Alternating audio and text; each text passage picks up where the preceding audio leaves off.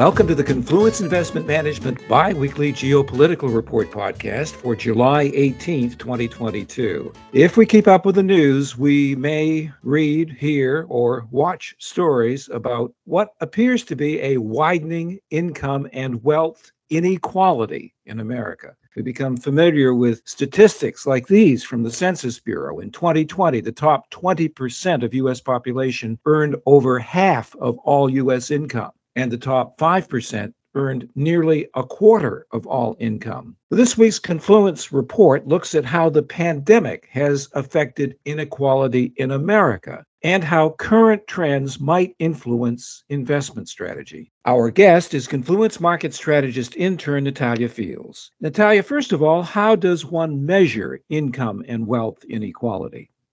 I usually use asset holdings and ability to pay liabilities with assets to see how financially free or burdened the socioeconomic classes are in comparison to one another. The Gini coefficient is a good indicator as well. It's measured 0 to 1, where 0 is complete equality and 1 is complete inequality.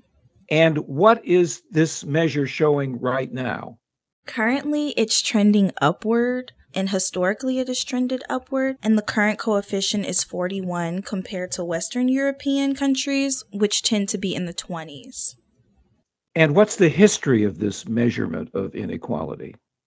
This is more appropriate for the finite coefficient, which dates back to the very early 1900s by an Italian statistician, Corrado. He proposed inequality could be measured by a straight line, which was to represent a perfect equality, and any deviation was an indicator of inequality. Since then, the Gini coefficient has kind of become like a widely used measure of inequality.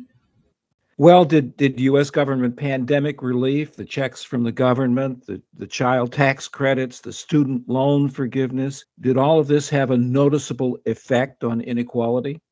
I would have to say so, yes. Though I could argue the effect on inequality was indirect rather than direct. The thing that has kept inequality high was the result of inflation, which has disproportionately hurt lower income groups. Well, could today's rising wages bring the extremes closer together, or will the less affluent class continue to lag? I think when you take all factors into consideration, the inflation, the closing of labor shortages, and the difficulty in substitution for goods and services to kind of offset the rising cost of living, I would say the real wages are actually below pre-pandemic rates. So it seems likely the less affluent classes will continue to lag in terms of their purchasing power and financial security. What are the long-term income and wealth trends for the various American economic classes? Well, what can generally be expected doesn't seem to be too far off what was already existing before the pandemic. The top 1% has been accumulating assets and it's growing its income at an exponential rate. The middle class has been accumulating assets, but it tends to be a little bit more linear compared to that top 1%, and the working class may continue to struggle to accumulate assets at all. How does inherited wealth contribute to these trends?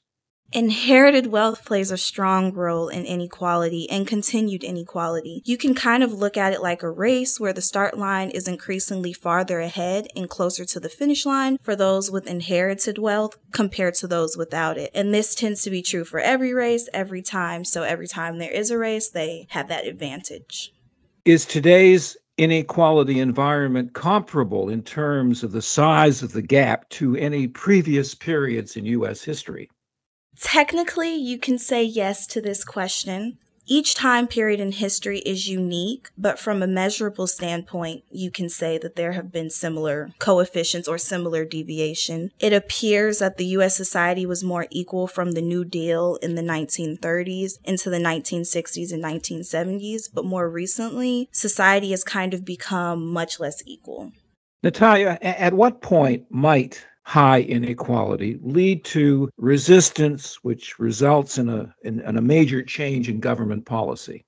I'm sure there are multiple possibilities. In my opinion, the most likely is that the cost of living becomes so unsettling. Most people in the working class feel like they cannot survive off of their wages and transfer payments combined. And middle class people may start to feel suffocated with the inability to accumulate savings. So people then may feel like they have no choice but to push back against current policies.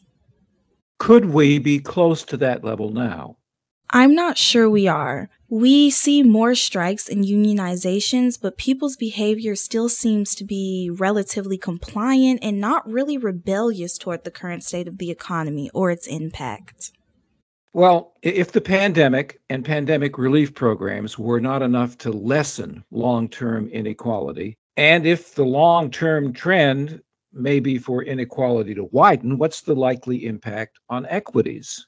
Remember, it may not be that inequality widens further, it's that inequality isn't likely to fall in the near term. That means that for now, an awful lot of income and wealth are going to remain in the hands of the wealthy, and they're likely to channel a lot of it into stocks. So high inequality will probably support prices in the upcoming years.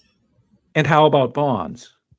With the wealthy remaining flush with capital, we think bond buying will hold up pretty well, better than it otherwise would. However, we're still likely to see some reduced demand for bonds and higher yields since inflation is likely to remain higher than it was before the pandemic. And finally, why would the dollar stand to benefit from continuing economic and wealth inequality? That's hard to gauge. The dollar is already quite high, but probably not as high as it would be if the income and wealth were suddenly transferred to the less wealthy classes. If income and wealth did shift like that, it would probably be spent on consumption rather than investing, and higher consumption could make inflation even higher, prompting the Fed to hike interest rates even more pretty aggressively, and that would tend to push the dollar up. On the other hand, a dramatic near-term shift of policies toward reducing inequality would probably hurt corporate profits, making the U.S. a less desirable place to invest and reducing the demand for dollars. For right now, it's hard to discern exactly how the inequality trends will impact the dollar in the upcoming few years. Thank you, Natalia. We remind you that our discussion today is based upon sources and data believed to be accurate and reliable. Opinions and forward-looking statements expressed are subject to change without notice, and this information does not constitute a solicitation or an offer to buy or sell any security. Our engineer is Dane Stoll. I'm Phil Adler.